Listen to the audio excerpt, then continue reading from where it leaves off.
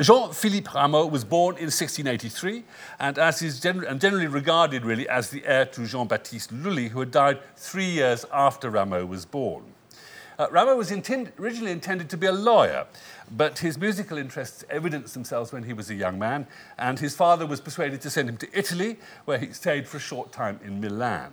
Back in France, we know very little about his private life, but we do know that he began to work as a violinist in travelling musical companies, then as an organist in a number of provincial cathedrals, before eventually moving to that city where all good Frenchmen hope to go, including best Americans as well, which of course is Paris. He arrived there for the first time in 1706. And there he published his earliest known compositions, pieces for the harpsichord. In 1709, he moved back to Dijon to take over his father's job as the organist in the main church in Dijon. And in 1722, he returned to Paris for good and published his most important work of music theory, a treatise on harmony.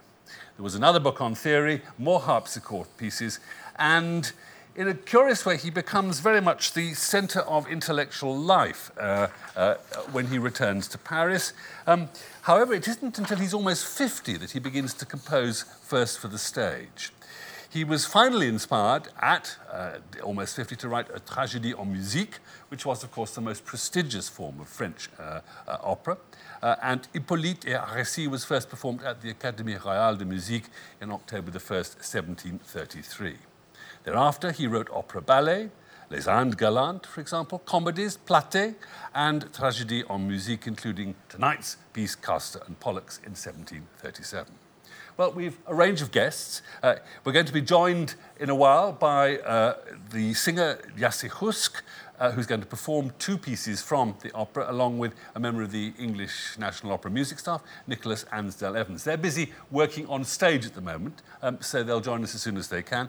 In the meantime, we begin our evening with Professor Graham Sadler. He's Emeritus Professor at Hull University, a leading authority on French Baroque music, and his research interests include editing and performance practice of Renaissance and Baroque periods. And it is Graham who's prepared the edition of Castor and Pollux that we're going to hear tonight. So will you please welcome Professor Graham Sadler.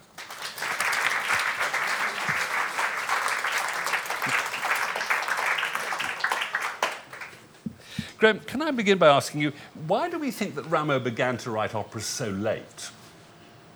Well, as you say, it was when he was almost 50 that he started, and one of his earliest biographers said Rameau started composing at the age of opera at the age of 50, the age at which the common man begins to decay. And now this we might think of as a bit of an exaggeration, or perhaps less so in the 18th century than it is now. Unfortunately, he lived for another 30 years and wrote another 20-something operas, so we have all of those. But really, I think the answer to the question is he's a classic late developer. And he dropped out of school without completing the course. He, as you said, he went off to Italy. We don't know what he did there, how long he stayed. He drifted around in the south of France doing jobs for a few years at a time. And then it's only when he goes and settles in Clermont in the Auvergne that he starts getting really interested in writing about music theory. And I think that side of his output is one of the most important things that he ever did. It actually transformed the way in which we all regarded how harmony works, how harmonies relate to each other. But the fact was that he, all the time, he said to a young composer that all the time he felt that a lack of confidence, self-confidence in doing this. He said, I worked at the opera only at 50, and I still didn't think myself capable of doing so. And yet I tried, I went on at it, and I succeeded. And this was advice to a young composer, don't give up if you're lacking in self-confidence. Was part of the problem perhaps that standing behind him was the kind of giant of the previous generation, Lully? Absolutely, because these works have been written in the late 17th century, 50 years before Rameau started, and yet they were still in the repertory, and they were performed year in, year out, and they were the gold standard against which everything else that was written at the opera, produced at the opera, was compared. And so, yes, you're absolutely right. I think that's part of his problem, that he wanted to measure up to this, and yet he didn't want to be a mere imitator of Lully.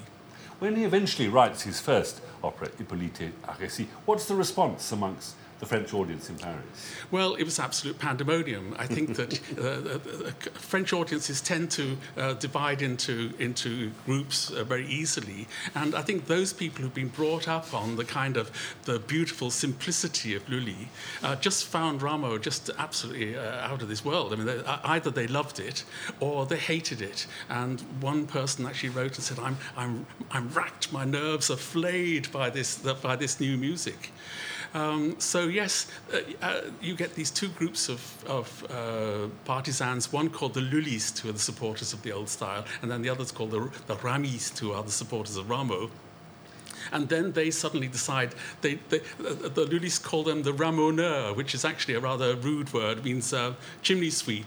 And yet the Ramistes suddenly decide, we're going to call ourselves Ramoneurs. And so proudly they use this rather derogatory term to characterize their group.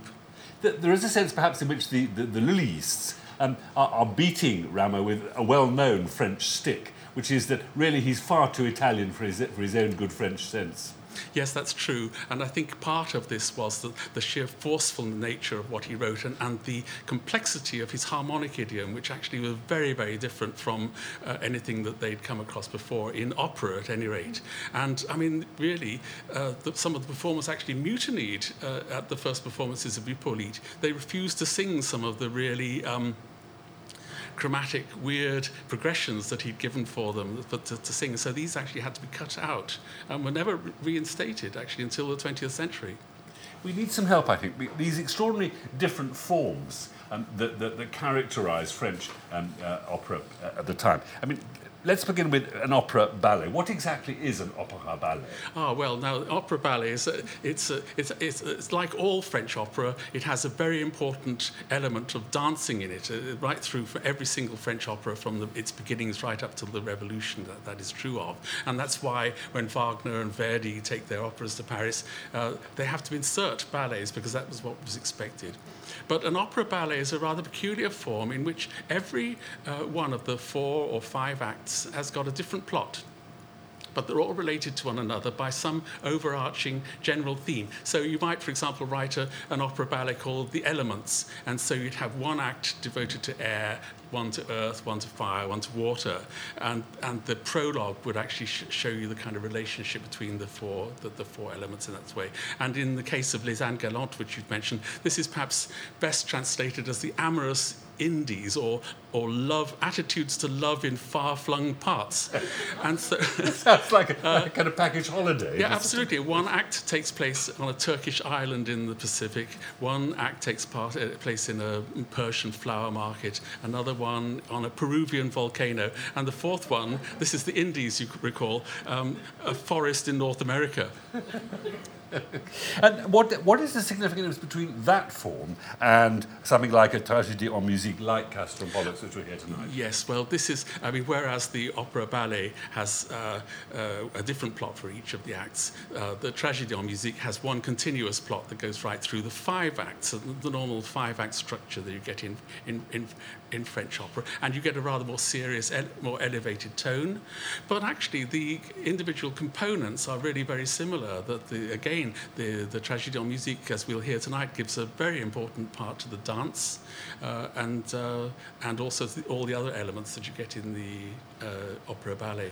And is the dance a moment of stasis, of quiet, in which we reflect? Or is it part of propelling the action? What is the role of the dance? Well, the convention in French opera, right from the start, was that you had a divertissement in every one of the acts. And so it was the librettist's task to devise a convincing pretext for bringing in the divertissement. And it would be in the divertissement that you get the vocal virtuosity, if there was any, the use of the chorus quite a lot, and also, of course, the dance. So really, mostly the divertissement enlarges on the action at that point. So, for example, in Castor tonight, in Act 1, the first act divertissement celebrates the forthcoming wedding of Castor. The second one It has to do with the athletes' demonstration of their prowess because they've defeated the enemy. The third one, I think, though, is the most interesting one in this respect because it does show how the divertissement, when cunningly used, can actually further the plot or enhance the characterization. This is where Pollux is about to set off to try and rescue his brother from Hades, and he's been given permission to go down there by his father Jupiter. But this means that, of course, if he goes down to Hades, he's going to forfeit his immortality. So Jupiter said, look, watch out what you're doing. You know, you realize what you're losing. And he summons in the goddess Hebe, who is the god of eternal youth. And she brings in these celestial... the celestial goddesses, and they dance around him in this rather seductive way, showing what he's losing, and they sing songs actually underlining this fact. And at each stage, he pushes them away. He said, no, my resolve is not going to weaken. And they dance around him again. And then, no, he pushes them away. Finally, he breaks the garlands that they put around his necks, and he actually walks off to the entrance of Hades. And so that's been an essential part of the action at that point. Should we see that as an example, just as Rameau pushes the harmonic language that he inherits, of him pushing the form of opera too, of wanting constantly to do something new and change things? I think so, although actually, to be honest, to be fair, even in Lully's day, there are a number of the operas in which the divertissement is used in a rather similar way, not with interruptions of the sort that I've shown, but where it actually is intensifying the characterization or furthering the plot in some sort of way. I mentioned earlier, one of the extraordinary things about Rameau is that eventually, when he becomes established in Paris, that he becomes friendly with Voltaire. He has a notorious row with Rousseau. He's absolutely the centre of French intellectual life. He's involved with Diderot and the other encyclopedists. It's extraordinary how he does this. Yes. Well, interestingly, I'm glad you mentioned Voltaire, because Voltaire was at the first night of his first opera, and he wrote to one of his friends saying, the opera's by somebody called Rameau, who has the misfortune to know more about music than Lully does. And this is kind of very much tongue-in-cheek, because, and to begin with, he was dumbfounded by this, but very quickly he offered Rameau a libretto to an opera which would have been on the subject of Samson and Delilah, but unfortunately, for various reasons, on a sacred theme, the religious authorities took against this, and it was banned. But interestingly, part of it actually survives in the libretto of Saint-Saëns's opera, Samson and Delilah, which takes a very similar line in its story. What was the quarrel with Rousseau all about? Well, now, Rousseau fancied himself as a bit of a composer, and he was a tremendous fan of Rameau to begin with, absolutely besotted by his music. But he wrote this opera called Les Muses Lyriques, and he frankly wasn't very experienced at this time, and so he got another composer called Philidor to write the instrumental bits and accompaniments, and he showed this proudly to Rameau in a rather public environment, and Rameau looked at it, and in the way that composers quite often are, really didn't suffer fools gladly, and he said, parts of this opera are by a great master of music, and the rest is by a complete ignoramus who doesn't know the first thing about music. And it was absolutely a devastating sort of put down, and Rousseau never forgave him for that. And as a result, he never wrote about French opera, or especially about Rameau, his music and his theories, without actually trying to get his own back there. And I think we have to read Rousseau's writings on music with that in mind, otherwise we get a very skewed idea. We're going to talk in a moment about Castor and Pollux in some detail, but I think the audience, after they've seen and heard tonight's performance, will wonder very simply, why was it this extraordinary music, this powerful music, this intensely beautiful music, this lyric music, fell out of favour so spectacularly from, I suppose, the French Revolution until really comparatively recently? Yes.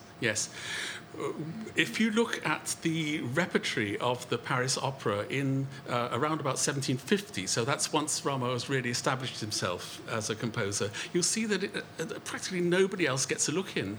His operas were the new ones and also old ones that were being revived, constantly revived, absolutely dominated the repertory at that time. I suppose it was the lack of variety. And one of his early biographers said people had got fed up of worshipping all the time at the same altar. We needed something new, they're thinking. And then suddenly the operas of Gluck arrive in Paris in the 1770, and Italians like Sacchini, Piccini. And you've got this huge breath of fresh air coming in, a totally different aspect of opera, which they'd never seen before. They were given French texts, and so they were kind of nationalized in that way, naturalized. And as a result, very, very quickly, all of the old repertoire, going right back to the days of Lully, some of these operas have been in the repertory now for 70, 80, 90, in one case 104 years before it finally fell. But it was basically the new revolution established by the arrival of Gluck's operas and the Italians that came with him. Well, we're going to talk in detail next about Castor and Pollux, and I thought I might just remind you of a little of the essential information about these two boys that you need to know to make sense of events. We should begin by saying that there are, in fact, two editions of Castor and Pollux. There is the first version, which was the one that was performed in 1737, and there is a revised version from 1754, and it is the 1754 version that we're going to hear tonight. You'll remember that Castor and Pollux are, of course, twin brothers, but they had different fathers, which does make one wonder a little bit about biology in the ancient world, but never mind. Pollux was fathered by Zeus or Jupiter, while Castor's father was King Tyndareus of Sparta. Their mother was Leda, whom Zeus, Jupiter, you'll remember, visited in one of his many disguises, this time as a swan. And it's sometimes said that a giant egg was the product of this nocturnal encounter, out of which were born not only one of the boys, but Helen of Troy and Clytemnestra simultaneously. You might say a real nest full of ancient troubles there. For the Romans, when Castor was killed, Pollux asked Jupiter to let him share his own immortality with his twin so that they might stay together, and they were indeed transformed into the constellation of stars which the Romans called the Gemini. Rameau begins his 1754 version of the opera, which is, as I say, the one we're going to hear tonight, with Phoebe bemoaning the fact that Pollux, the man she loves, is betrothed to her rival, effectively, Teleia. She will get what her heart desires, though, by conspiring with the enemy of them all, King Lynceus. But Teleia really loves Castor, so a generous Pollux gives up the girl to his brother quite happily. Unfortunately, as the wedding celebrations are continuing, they're violently interrupted by Lynceus taking his opportunity from information, presumably from Phoebe, and a battle breaks out in which Castor is killed. Castor is determined to bring his brother back to life from the underworld. He eventually does, and Zeus grants both brothers immortality and transforms them into stars. So the girls don't get their men, but we're given a new constellation of stars. A quick whirlwind tour of the story. Which of the two versions, Graham, do you prefer? 1733, 1754? Well, if it was for a stage performance, I'd definitely go for the 1754 because it's much more taut, the dramatic pace is much more rapid.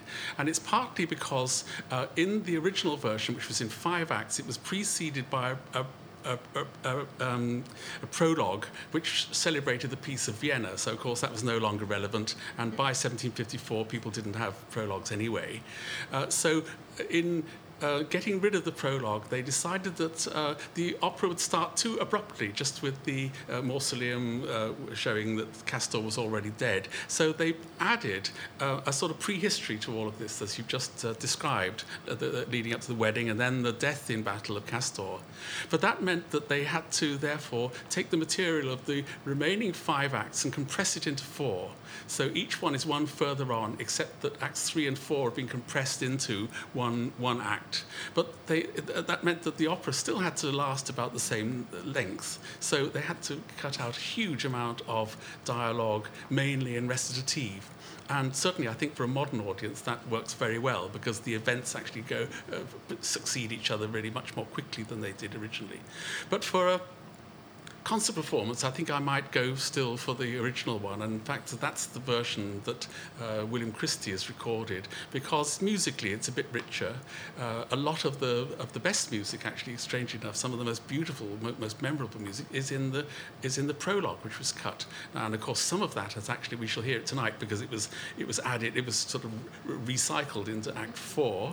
But a lot of it still was cut, and some of the set pieces were trimmed a little bit. So you've got a richer version of them in 1737, but you've got a dramatically more lean and athletic plot now and a dramatic pace. So it looks as if Rameau has learnt quite a lot about the theatrical, about the dramatic. Yeah, absolutely, yes. He every time that the operas were revived, he would actually revive them in this way, and quite often it was all in order to improve the dramatic pace.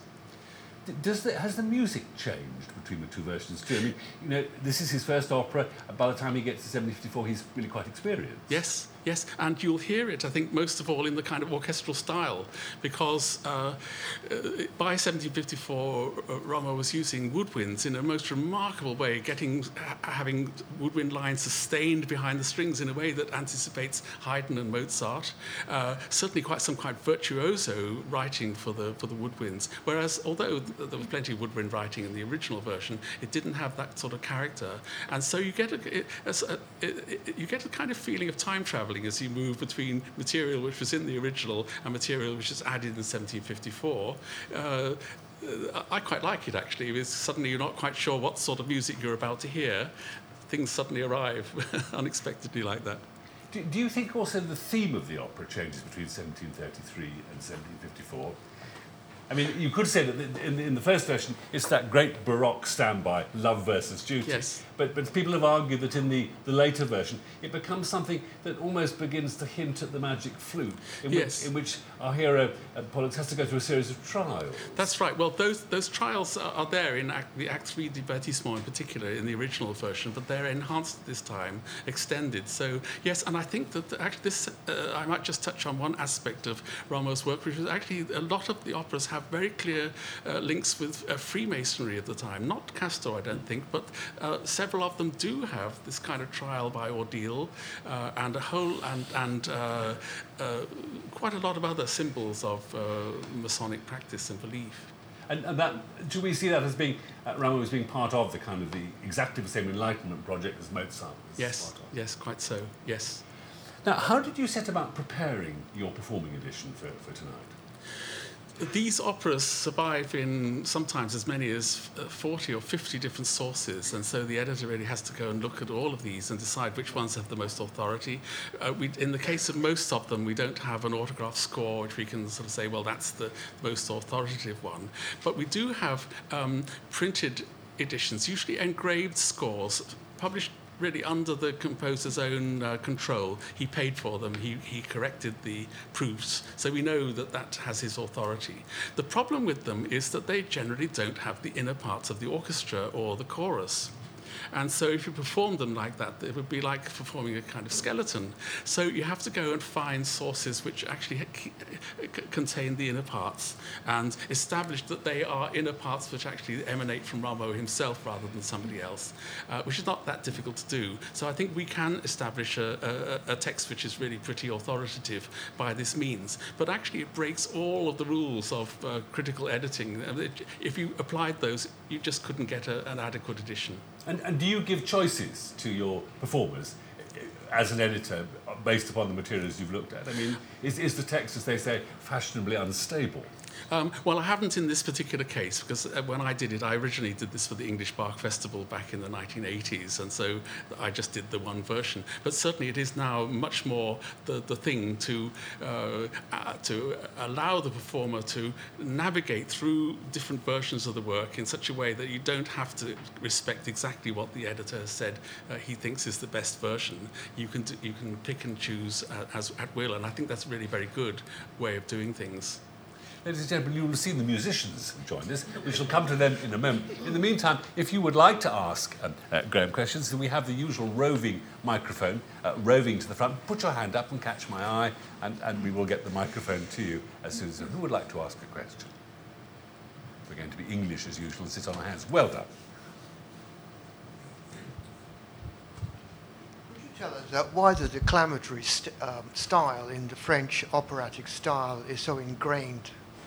I didn't quite catch the beginning of that. Could you? Why the declamatory style within the French tradition is so particular, yeah? That's right. Yes, actually, a very good point. Thank you. I think if you've not seen or heard a Rameau opera before, but you've actually encountered Italian opera seria of the sort you hear in Handel or Vivaldi, I think the recitative is going to be one of the aspects that is most surprising and most different. Right from, I mean, Rameau actually really picks up the recitative style established by Lully, and Lully actually went to hear the classical actors at what became the Comédie Française declaiming the plays of Corneille and Racine, these wonderful great tragedies, and they had a very declamatory sing-song style of declaiming this. So it's not the kind of quick-fire, rapid delivery of recitativo secco, but actually you get these contours and very, very distinct rhythms which are notated in the scores. Now, I think it's a mistake to perform these too rigidly, and yet there is a distinction of rhythm because it's in the nature of the French language. It comes from the nature of declaimed French. What happens with Rameau is that the musical style associated with the recitative gets much more complex, and the richness of the harmony, and also the kind of musical element of the declamation is much more enhanced. Rameau said something like, "Lully needs actors, I need singers." And I think that sums up the difference between them. Do we have another question? Thank you. Another question? I suspect people... Oh, yes, one then will satisfy our hunger for music. Can you tell us something about the chorus, and in particular what gender it was? What gender? Well, it was a mixed chorus, actually very mixed, and certainly the women were very feminine. Most of them were mistresses of this or that noble, some of them mistresses of several nobles at the same time. So, yes, this is a huge difference between French and Italian opera, that the chorus right from the start, not just in the divertissement, but also taking part in the action, acting as spectators, reacting to what's going on. It's actually a very modern concept, I think, of the use of the chorus compared with a lot of 18th century opera. There would have been, in Rameau's day, something like 40 singers. It depended a little bit, sometimes a bit more, sometimes a bit less. And all of the women sang the top part. And then what we would think of as the alto part was actually sung by very high tenors, singing not in falsetto, but singing actually in their chest voices. So you get a very strong alto line if it's done in that way, and then tenor and bass. But yes, that was how the chorus was set up. Actually, there's a lot of evidence that by Rameau's time, these were employees of the Royal Academy of Music, and they established their rights. And one of their rights was to stand at the side of the stage when they sang, with their arms crossed, and not to do anything in the way of acting. So what the possibilities were there for them to react in this way, but in practice, it seems they just got to stop still, sang, and then went out, which is a bit sad. But that's one aspect of historical performance practice that I think we'll quietly ignore. Graham Sandler, thank you very much indeed. Absolutely, yes. But stay with us, stay with us. We've been joined by two musicians, Jassy Husk, who covers the role of Telayer in this production, and Nicholas Ansel Evans, who's a member of the English National Opera music staff, and they're going to perform two pieces. Now, I'm not quite certain what you're going to start with. Well, I thought we'd start with something snappy, so we're going to start with Arise. This aria, I think, was in the original version. Yes. So this is 1737. But it's been put Yes. in for this Cheated a evening. little. This was in the original version, and it's been added for this evening. It's too good to miss.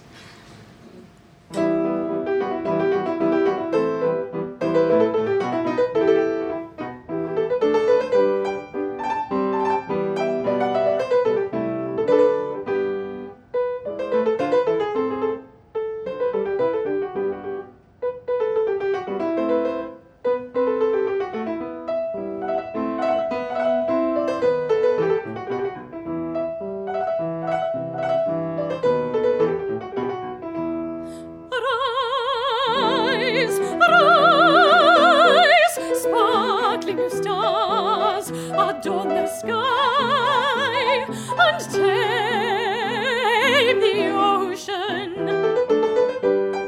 Arise, arise, sparkling new stars, adorn the sky and tame the ocean, for mortals will sail on the waves.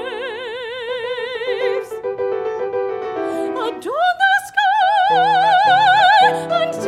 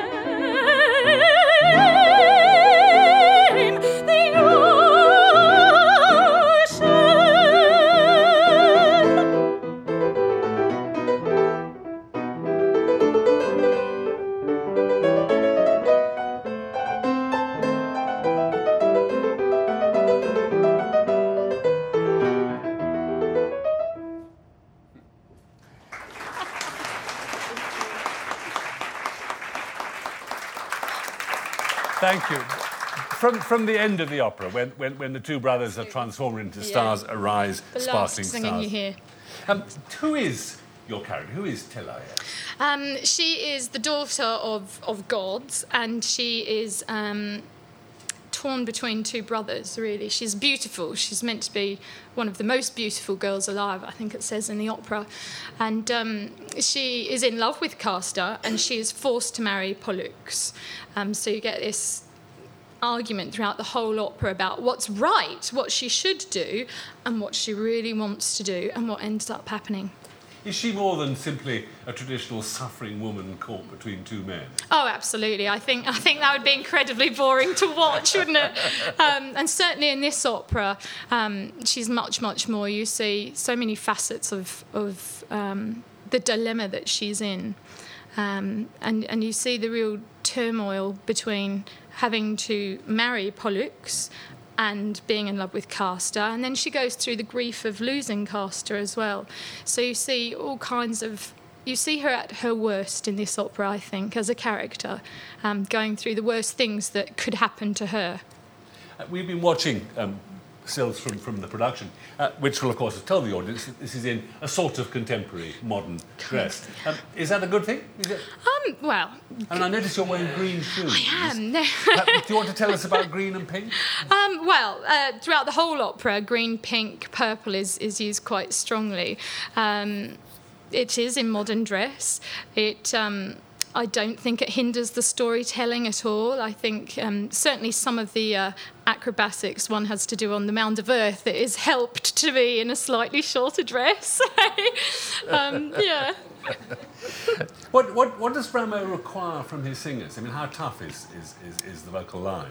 Well, for me personally, learning Rameau, I'd never done, early music for me had been early Mozart or Handel until looking at the Rameau. So it was tough to get your head around the ornaments at first. I mean, the recits especially have a lot of ornamentation in. He's quite specific about his ornamentation. He wanted certain things at certain points.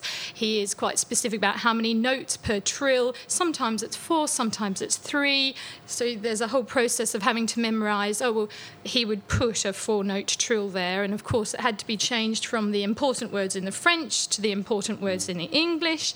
So for me personally it was a challenge. But then once you've learnt that, the freedom is actually amazing, because you can ornament on the words that you feel most strongly on that particular night. There are, of course, ornaments that you do always, but there are ornaments that work better on certain nights when you're feeling a different way. So it is freeing. Vocally, the line isn't particularly high. The range is only up to an A, I think. It's not a high range at all. It doesn't go particularly low. So you're in the middle of the voice, and I think characteristically the middle of the voice is where all the emotion happens. Certainly when you look at somebody like Mozart, Ach, ich fühl's in the middle of the voice. It's where the emotion is. So, what are you going to sing next? I'm going to do the long, slow, sad one from I think it's the second act, the beginning of the second act, where she's just realised that Castor is in fact dead and she's mourning his loss. So this is Sorrow and Death, and we should get our hankies out. Indeed. Great, we're ready.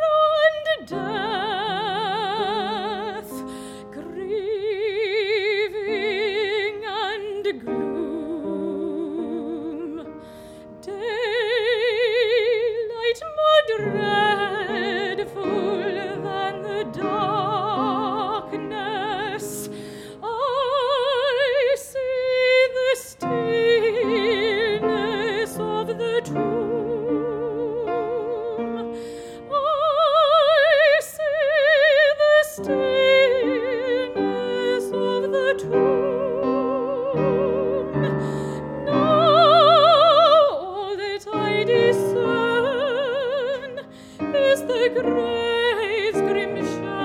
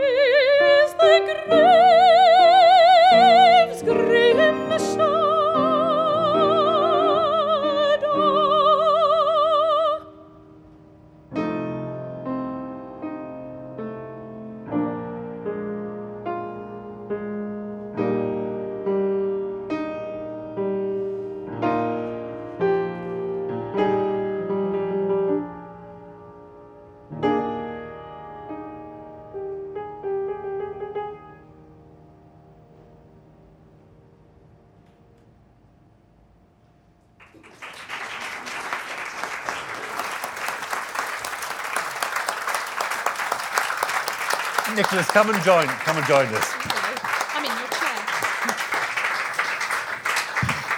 How do you prepare singers for this particular music?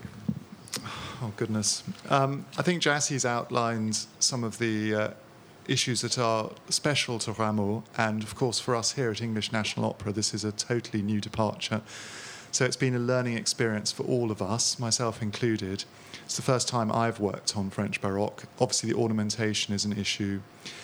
You haven't actually heard any of the famous recitative because we can't sing you, because they're all with more than one character, so we can't sing you more than about one line.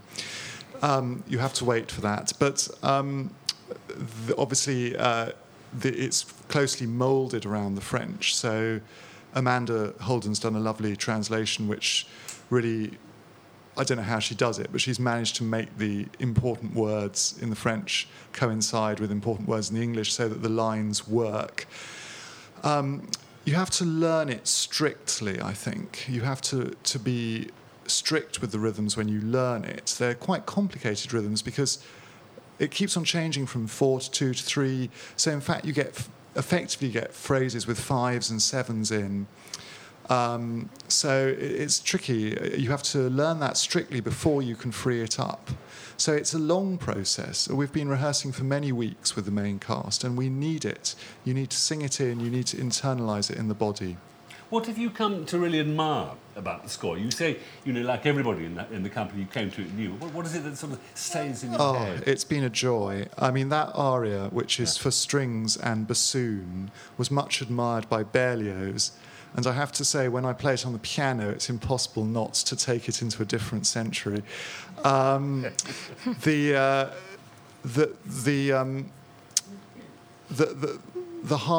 string harmonies are always rich. The ornaments, the appoggiaturas, the leanings create wonderful dissonances. It's remarkably expressive music.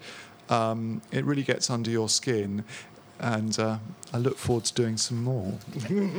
I've got a last question, Graham, for you, really, which is a bit of a naughty question, because I'm going to quote something you said back to you. You said that you think that the 1733 or 1754 version of this opera, the one we're going to hear tonight, is in fact one of Rameau's crowning achievements. What is it? That if you had to explain quickly and briefly, what is it you think that makes it a crowning achievement? Well, that was certainly the 18th century judgment by the time Rameau died, and it had become his most popular opera. And I would make a good case for quite a few of the others as well, but for different reasons. I think Hippolyte et Aricie comes closer to real tragedy, and the music of Dardanus, I think, is even richer than that of Castor. Les Boreades, it articulates all sorts of very modern ideas for the time. And yet, I think there's something about Castor. It's got this beautifully paced relationship between music and drama. I don't think any of the other operas have this constant conflict of emotion between the characters for all sorts of really quite genuine reasons. And one of them being this very unusual idea of the brotherly love of the two twins. That they have this kind of conflict of generosity. They're trying to outdo their generosity, giving up their girlfriend, giving up their immortality, in order that one of them cannot bear to be down in Hades, knowing that the other one cannot bear to be on Earth, rather, while the other one is down in Hades. And so it is finally this generosity that causes Jupiter to relent. he's so impressed by the way they've done this that he elevates Castor to immortality himself, and they become the heavenly twins. But it is this kind of perfection of construction, and also the beautiful interweaving of drama and music that I think makes it a real star in Rameau's output. I think that idea of generosity is perhaps a moral to adorn a contemporary tale too. Ladies and gentlemen, if you, as I know you will, enjoy this evening enormously, you might also like to know that the University College Opera Society are presenting a second Jean-Philippe Rameau opera. It's A Conte et ses Filles, and the dates, and there's a little thing on your seat, the dates are in March, warmly to be commended. In the meantime, some thank yous. Thank you to all of you for being here and being such an attentive, thoughtful audience. Our thank yous to Graham Sadler and to Yassi Husk and to Nicholas Ansel Evans for being with us this evening. Thank you all very much indeed.